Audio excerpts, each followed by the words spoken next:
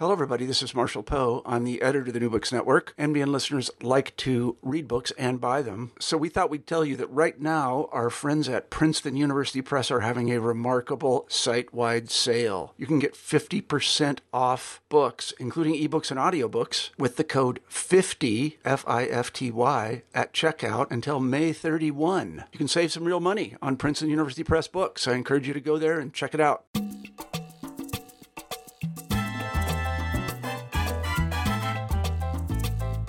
Hola y bienvenidos to New Books in Latino Studies, a podcast channel on the New Books Network. I'm your host, Jaime Sanchez Jr. Today, Dr. Deborah Cantor joins us on the podcast to discuss her new book, Chicago Católico, Making Catholic Parishes Mexican, published by the University of Illinois Press in 2020 as part of the Latinos in Chicago and the Midwest series. Cantor is the John S. Ludington Endowed Professor of History at Albion College. Deborah, welcome to New Books Latino. Hi, Mike. Thanks for talking with me, and thanks for your interest in the book. Before we start talking about the book, could you briefly tell us a bit about yourself and your past interests or your past research? Sure. I think there's two main things that are important to my backstory. One is that I am a native Chicagoan, and two, that I came to Latino history as a historian of Mexico. So, and those things obviously intersected with this project. I was born in the city of Chicago, grew up on the edge of the city in Oak Park, Illinois, which is on an L line, which means I was in the city a lot. All four of my grandparents were immigrants from Eastern Europe. I remember having to get through conversations with my grandparents who did not speak English well and feeling a little bit disconnected from them, but always kind of having this sense of connection with immigration, even though it was, in my case, 2 generations back. I went to college at the University of Michigan, and that's where I got interested in Latin American studies. It was where my Spanish became very fluent. I went back to Chicago after college, and one of my first jobs was teaching English as a second language for the city colleges of Chicago. And I was on the L trains every day going to my job. I was watching how quickly the city was changing. This was in the 1980s. Mexican neighborhoods had been more of a story of the South and Southwest side, but I was living on the far north side in Rogers Park, and my neighborhood all of a sudden had taquerias and lavanderias, and things were changing quickly. So I had my eye on this demographic change in Chicago. I went off to go to graduate school in colonial Mexican history. I went to study with William B. Taylor at the University of Virginia. A little ironically, the first semester of grad school, I did a tutorial with him about colonial Mexican churches. And, it was always kind of a shared interest. I didn't do that much with it.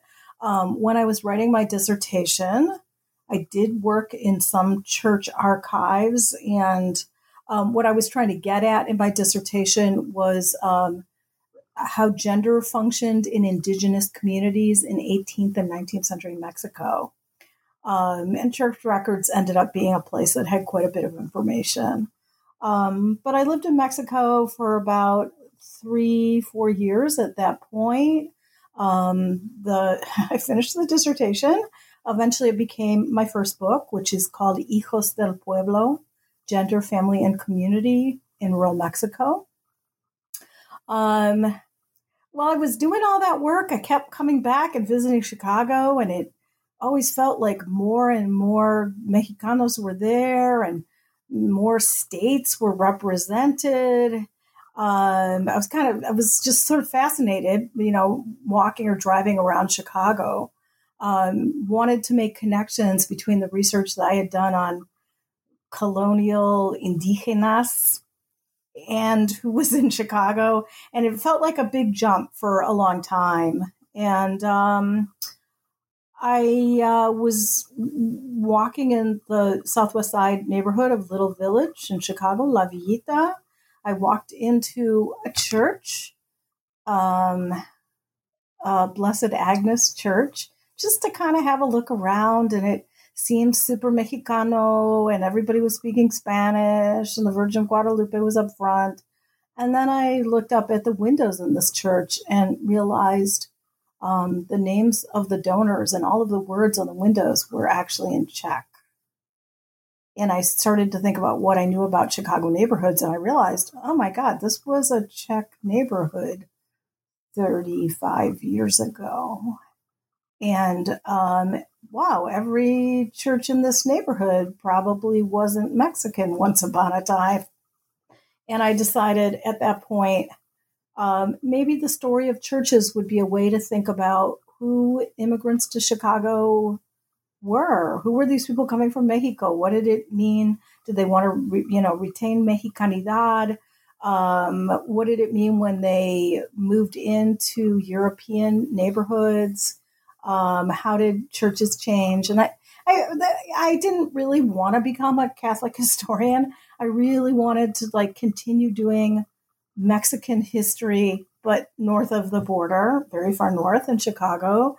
And I guessed that churches would be a place where I would find a lot of information. They would be a locus where communities would meet and where identities would be on full display. And I promised myself 1 week at the archives in Chicago. And and then I spent the next 2 decades doing research and wrote Chicago Católico. Quite a big change in your research plan. The other thing I would say is in certain ways, I'm a very unlikely person to have written this book. I don't have any formal training in modern U.S. history. And that's, that I think is the field that most people who do Latino history, most people do come out of U.S. history, whereas I'm trained as a Latin Americanist, and I had to do a lot of catching up. And I also, had no formal training as a historian of Catholicism, and definitely not about U.S. Catholicism. And, that's a hat that I now wear quite proudly. I just got really kind of won over and fascinated by U.S. Catholic history, thinking about it for Latinos, or more generally what it tells us about immigrant history in the United States. Mm-hmm. So let's jump right in. What do Catholic churches tell us about this demographic transformation in Chicago? And more importantly, I think, how did Catholic parishes become Mexican? The story goes back to the first 10 years that Mexicans really began to settle in Chicago. They came, the first ones came in good numbers in the World War I era. And I think that was, especially for Americans, that was supposed to be a temporary sojourn, men coming to work on the railroad during the war, or on farms in the Midwest. But by the 1920s, they were settling out in Chicago, soon in the tens of thousands. And within, I don't know, by 1918, there was some interest in setting up a parish for Mexicans. That came out of church. It was actually out of Mother Cabrini, actually was the one who came up with that idea. But by 1924-25, there were 2 churches that were established in the 2 main Mexican settlements in Chicago, in South Chicago, which borders with Indiana, which Michael Inez Jimenez wrote about in Steel Barrio. 1924, Our Lady of Guadalupe Church was established for what was then called the Spanish-speaking. And in 1926, St. Francis of Assisi Church was established much more in the center of the city on the near west side, which is where the University of Illinois at Chicago is. And I think these churches were very much places of refugio, of refuge. You had new immigrants. These would have been quite young adults starting families. Many of them did not have parientes with them. And I think that the church became a place where they found kind of a new kind of family, fictive kin. They found job leads. They found priests that spoke Spanish. I think that for many of them, the other 6 days of the week, they were never in a majority. They were always working with people of many other ethnicities and living in mixed neighborhoods. But when they came to these churches on Sundays in the 1920s, this was as though you were going back to your village in Mexico. So, como si yo fuera en mi pueblo, is something which I heard many times from people. So that is the beginning of it in the 1920s. These folks have families. You get this generation in the 1940s of Mexican Americans who also really kind of glom on to these churches. The story obviously of immigration is, with the exception of the 1930s, every effing decade since, right? There are people coming from Mexico. There are always new immigrants. There are always people who need a refugio. And these churches, become that place. And they serve social functions, community functions, as well as, of course, like devotional needs and religious needs. And Chicago, the Mexican population, again, the 1930s is a kind of a period with very little growth, maybe even some decline in the population. But people really begin to come in the 1940s, and these two clusters around Our Lady of Guadalupe Church and St. Francis of Assisi, those two neighborhoods, by the late 40s, they got a lot of Mexican people. It's hard to find apartments. The numbers continue to grow in the 50s and in the 60s. And by that point, these two churches cannot hold all of the Mexican Catholics. Also, at the same time, in the late 1940s, Puerto Ricans are beginning to come to Chicago. And in terms of what these churches say about demography, is that churches in different, the Latino population basically begins to disperse. It moves beyond these two clusters into other neighborhoods. And in time, especially by about 1960, more and more Catholic churches have to consider whether they are going to add a mass that will be aimed more at Spanish-speaking people, and to what degree they are going to include people. And things kind of, it's kind of like the dam overflows by about 1960. And by that point, the Archdiocese of Chicago very much recognizes that the number of Spanish-speaking Catholics is really increasing, and that this is going to be pretty key to holding on to a lot of older parishes in the city of Chicago. And by the early 1960s, the Archdiocese is starting to encourage priests to learn Spanish. Today, and just, kind of fast forwarding up to where we are in 2020, at this point, I think it's about 40% of Catholic churches in Chicagoland offer misa en español. And the lay people in Chicago are majority Latino at this point. So it's, it started off with two churches, two neighborhoods. And I think it's, the story I'm telling in this book is about kind of a remaking of vast expanses of the city of Chicago, becoming, more Mexican neighborhoods and churches and other community institutions changing. Many community institutions that start with an older European immigrant group, like Lithuanians or Poles, These things, these institutions, settlement houses, parks, schools, churches, eventually in big parts of the city, these things become Latino. I think I got you there. Yeah. We just did 100 years of history. No big deal. Right away, I could tell that this was a unique take on the Catholic Church because it's a religious history, but with an emphasis on the perspective of lay people. Can you tell us more about the research process and the types of sources that you drew from? Okay.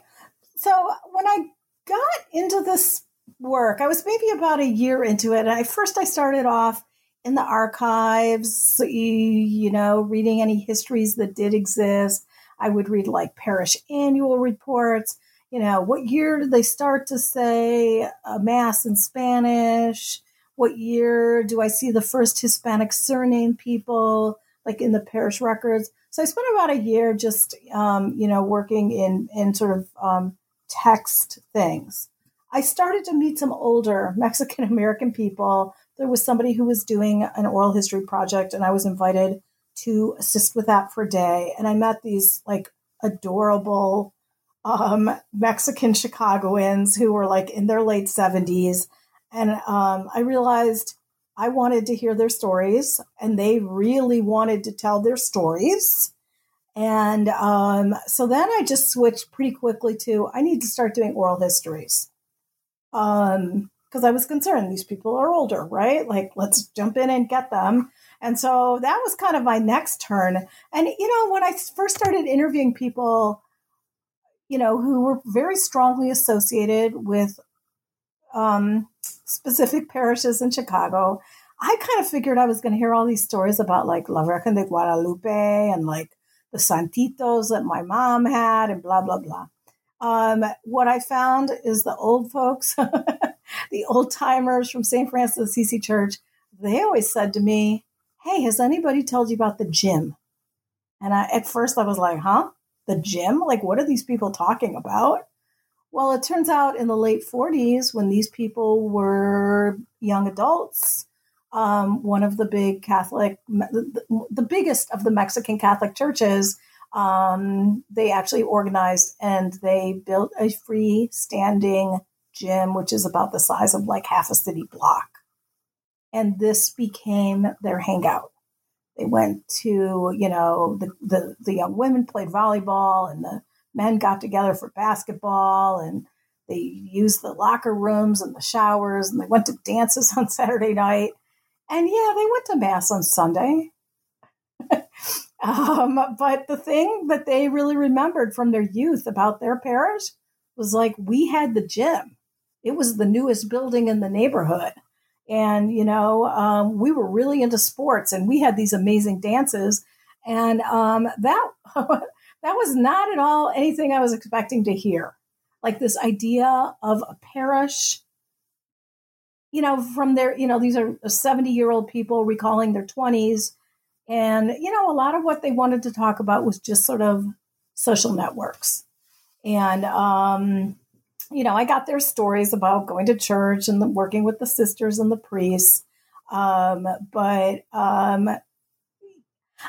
guess and as I continued to do oral histories, they moved up into the decades. I got stories more about the 50s and the 60s, and maybe even the 70s.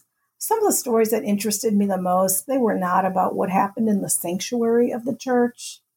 They were not always about priests. I was super excited to hear the stories that some of my female informants would tell me about getting involved with cooking for the church carnivals when we first moved into like an old Polish or Lithuanian parish. They were still called the church festival, the church carnival. Within a decade, they became the kermes, right, as they're called in Mexico. And these women telling stories about like, oh, we wanted to cook the same foods that we cooked for Mexican church festivals. We wanted to make tostadas. We wanted to make, enchiladas and flautas, but the Polish ladies didn't like it. They just would tell these like amazing sort of down on the ground story about Catholic women of different ethnic groups basically fighting for turf and control in a Catholic parish of which they were all members. And it was just such a fascinating window on, what social and geographic spaces exist in a parish and what was meaningful to people. I think they were, most of these people I'm talking with, they're people of faith and they're religious, but the stories often got pretty far away from talking about Mass and sacraments and the Virgin of Guadalupe. And that was pretty fascinating to me. And I got those stories. I got them a lot out of older Mexican-American people, but also heard stories like that for people who were newly arrived from Mexico. And I also was fortunate to talk to some early Tejanos who settled in Chicago in like the 30s and 40s and 50s, for whom Chicago was a really big change. Let's talk a little bit more about that. So you mentioned the importance of the gym and the kermés. How did the social and economic life of Mexicans develop around the St. Francis Parish, especially as more immigrants continued to settle, from the 20s through the 40s? So that at St. Francis of Assisi, which is still standing, and on the edge of the University of Illinois at Chicago campus, that was the largest settlement of Mexican people in the city of Chicago from the 20s to about 1960, 1962. And the only thing that is left of the Mexican neighborhood is St. Francis of Assisi. That's it. There used to be panaderias and supermercados and tiendas de música and librerias and carnicerias and everything. And there were some 40, 50,000 Mexican and Mexican-American people who lived in that neighborhood. And the sort of end of the neighborhood is really the construction of that campus in the early 1960s. But, it was an older neighborhood. It's one of the oldest neighborhoods in Chicago. For people who are not really familiar with Chicago, it's a neighborhood, the Near West Side, which is kind of like the Lower East Side of New York. It was a sort of a port of first entry neighborhood for immigrant groups from many different places: Greeks, Jews, Czechs, African Americans. So Mexicans were not the majority of the neighborhood, but they were a big clump by the World War II period in that neighborhood. And it was a neighborhood that was really well situated for employment. There were a lot of Mexican men who worked in the railways, and the rail yards were, they started half a mile away and went all the way to downtown. This neighborhood is maybe a mile and a half to the Loop in Chicago.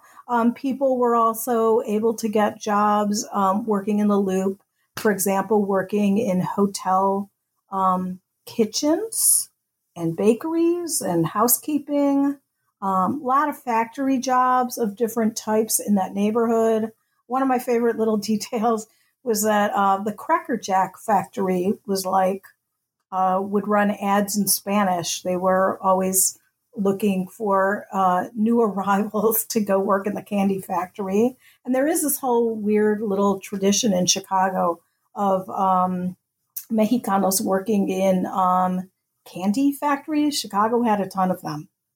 So people were, they had jobs.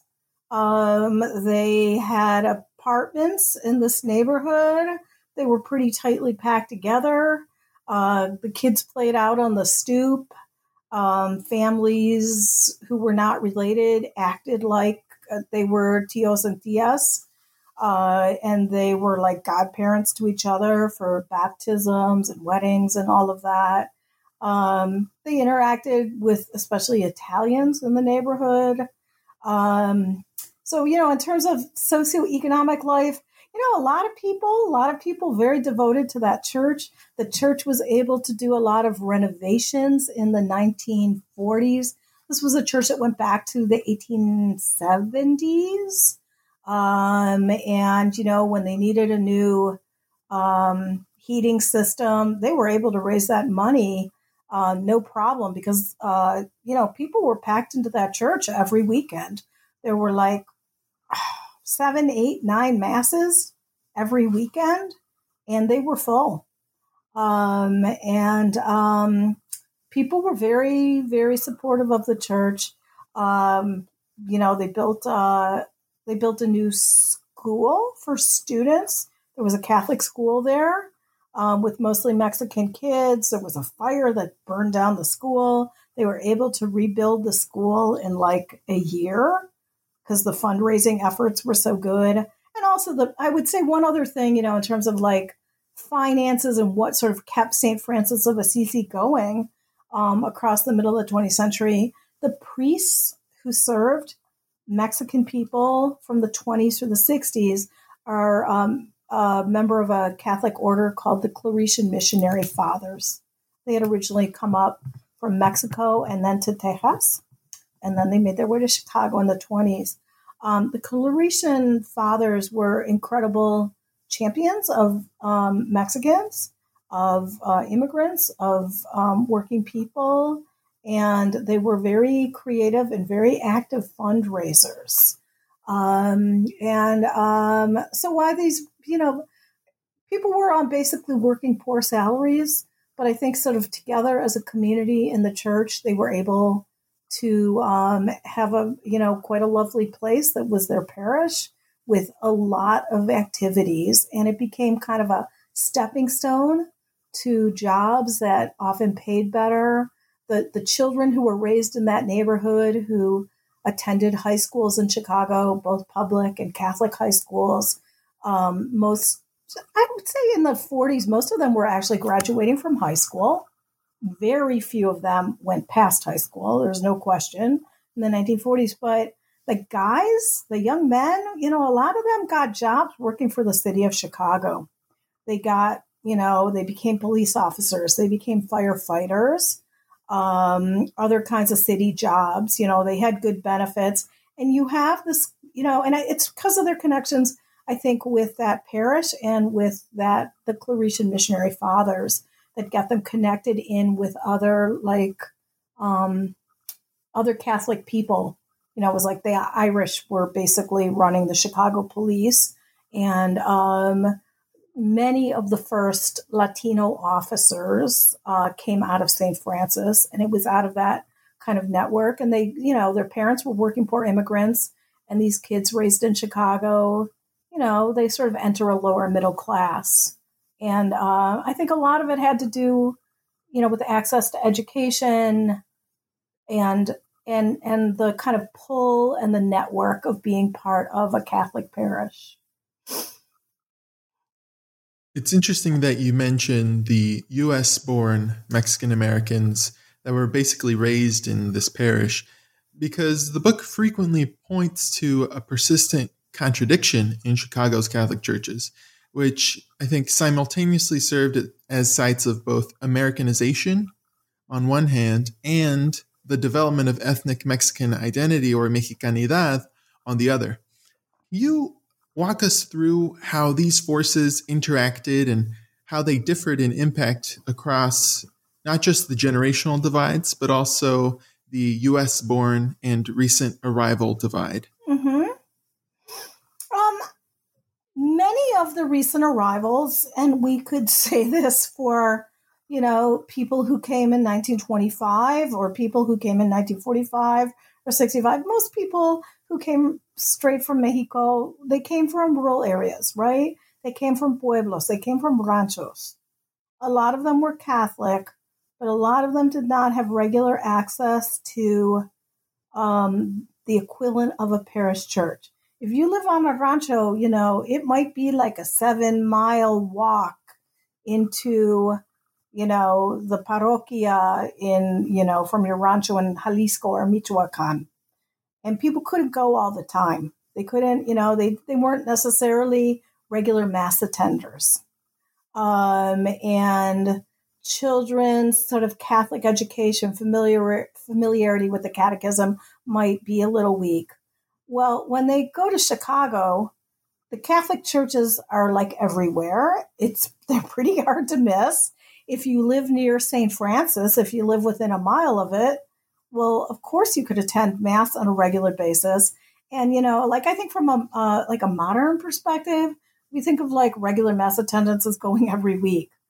Well, Catholics in the United States before Vatican II, which is like in the early 1960s, a lot of Catholics in the United States are trying to take communion like as often as they can. There are people who attended Mass every day. There were like 2 Masses every weekday at St. Francis, 2, 3, maybe. Some people would go on their lunch break. And so I think one of the things that happens for these new arrivals from Mexico, their worship was maybe a little more home-based back in rural Mexico. And when they're in a Chicago parish full of Mexicans, they get more involved, I think, with the sacraments. They attend more often. They are introduced to devotions that they would not have known about back in Mexico. There was a very prominent Our Lady of Guadalupe at St. Francis Church. But, newly arrived Mexicans, they also got to know Our Lady of Fatima in the late 40s and 50s, who was a tremendously popular Catholic devotion in Europe and the United States, and very tied to like anti-communism. When Our Lady of Fatima comes to visit at St. Francis, it was like a big traveling like statue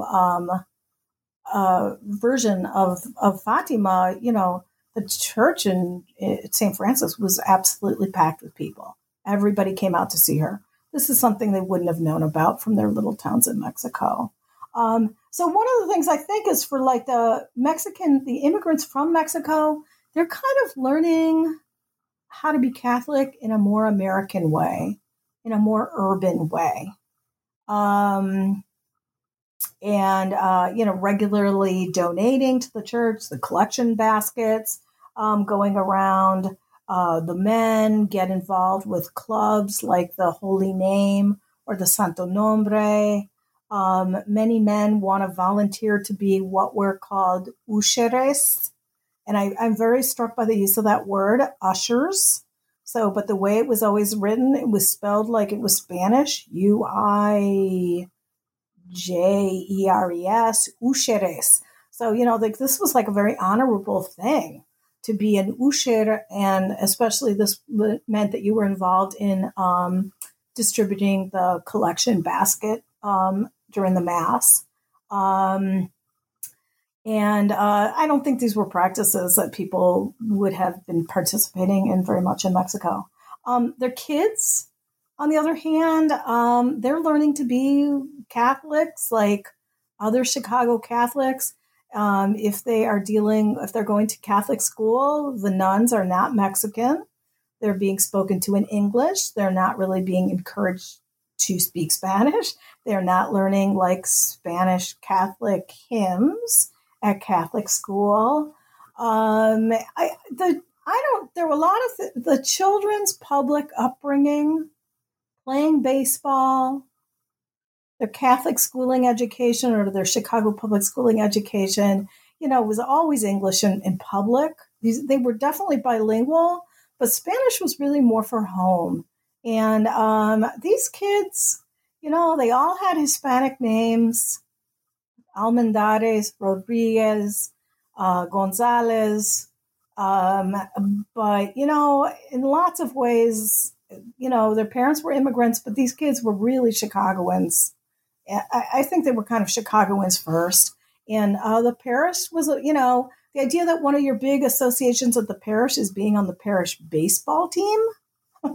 Like there were, and that girls would learn to play on the parish baseball team. They play on the St. Francis Cobras girls baseball team.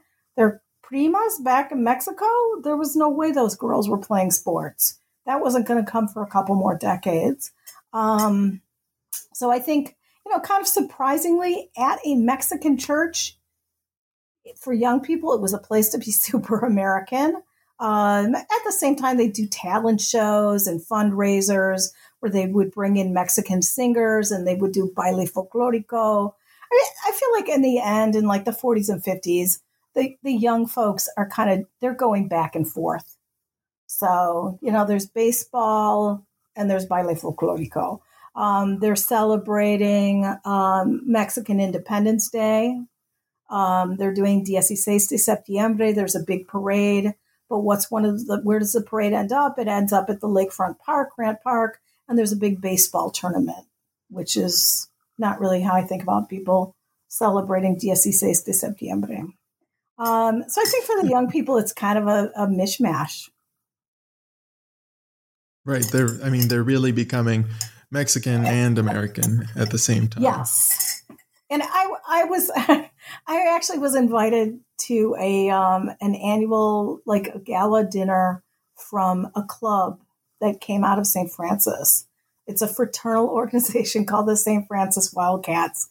And once upon a time, like in the 40s, there was the St. Francis Wildcats baseball team and basketball team, and they became a fraternal organization, and they raised money for Hispanic college students, and they have an annual golf outing. So I was invited to their gala dinner at what do we call it? Like a banquetes place. And they asked me to say a little bit to them. And these are people basically 60 to 90 years old who had grown up at St. Francis. And my big line with them was that the people at St. Francis had grown up Mexican, American, and Catholic. And all of a sudden I was met with thunderous applause. They just thought I had nailed who they were, Mexican, American, and Catholic. So.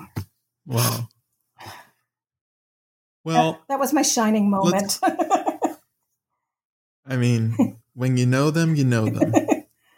And so by the 1960s, like you mentioned earlier with the construction of UIC, the University of Illinois campus in Chicago, urban renewal and the general expansion of the Latino population in Chicago leaves a lot of people somewhat far away from the original Mexican parishes.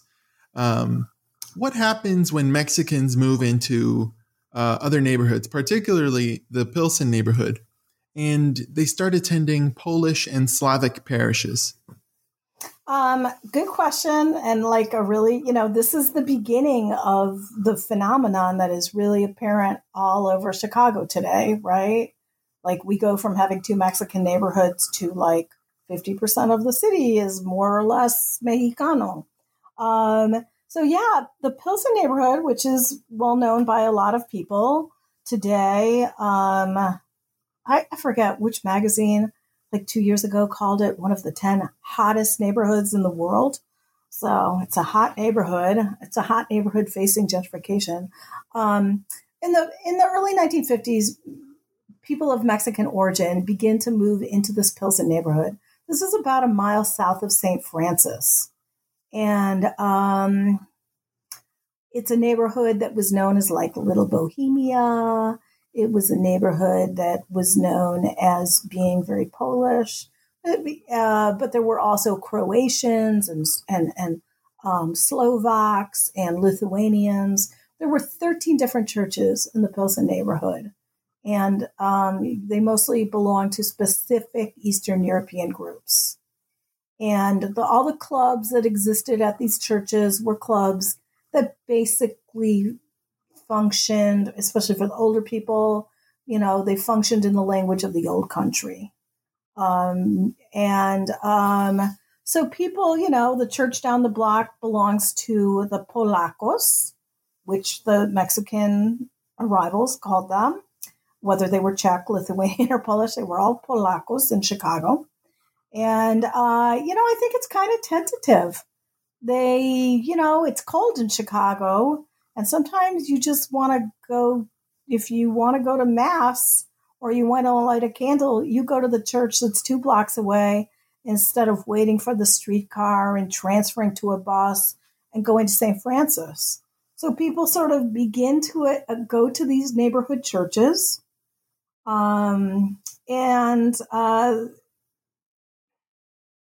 a lot younger than the Eastern European people whose parishes they are. They have kids with them. One amazing Tejana who I interviewed who moved to Pilsen in this neighborhood, she would go with her baby daughter to Mass at a Czech parish.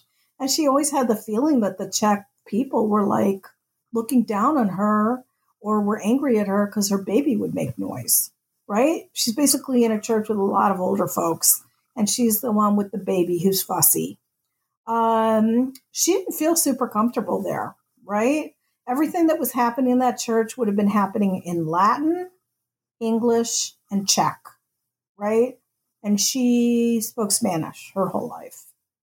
But the key thing, I think, to breaking into these parishes was when people decided, for the people that decided to spend the extra money and send their kids to Catholic school.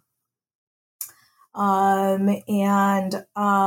have a lot of parishes that quite quickly, the majority of students in the parish school are Mexican American kids. And the priests and the sisters want to keep the schools open. They are willing to enroll these children.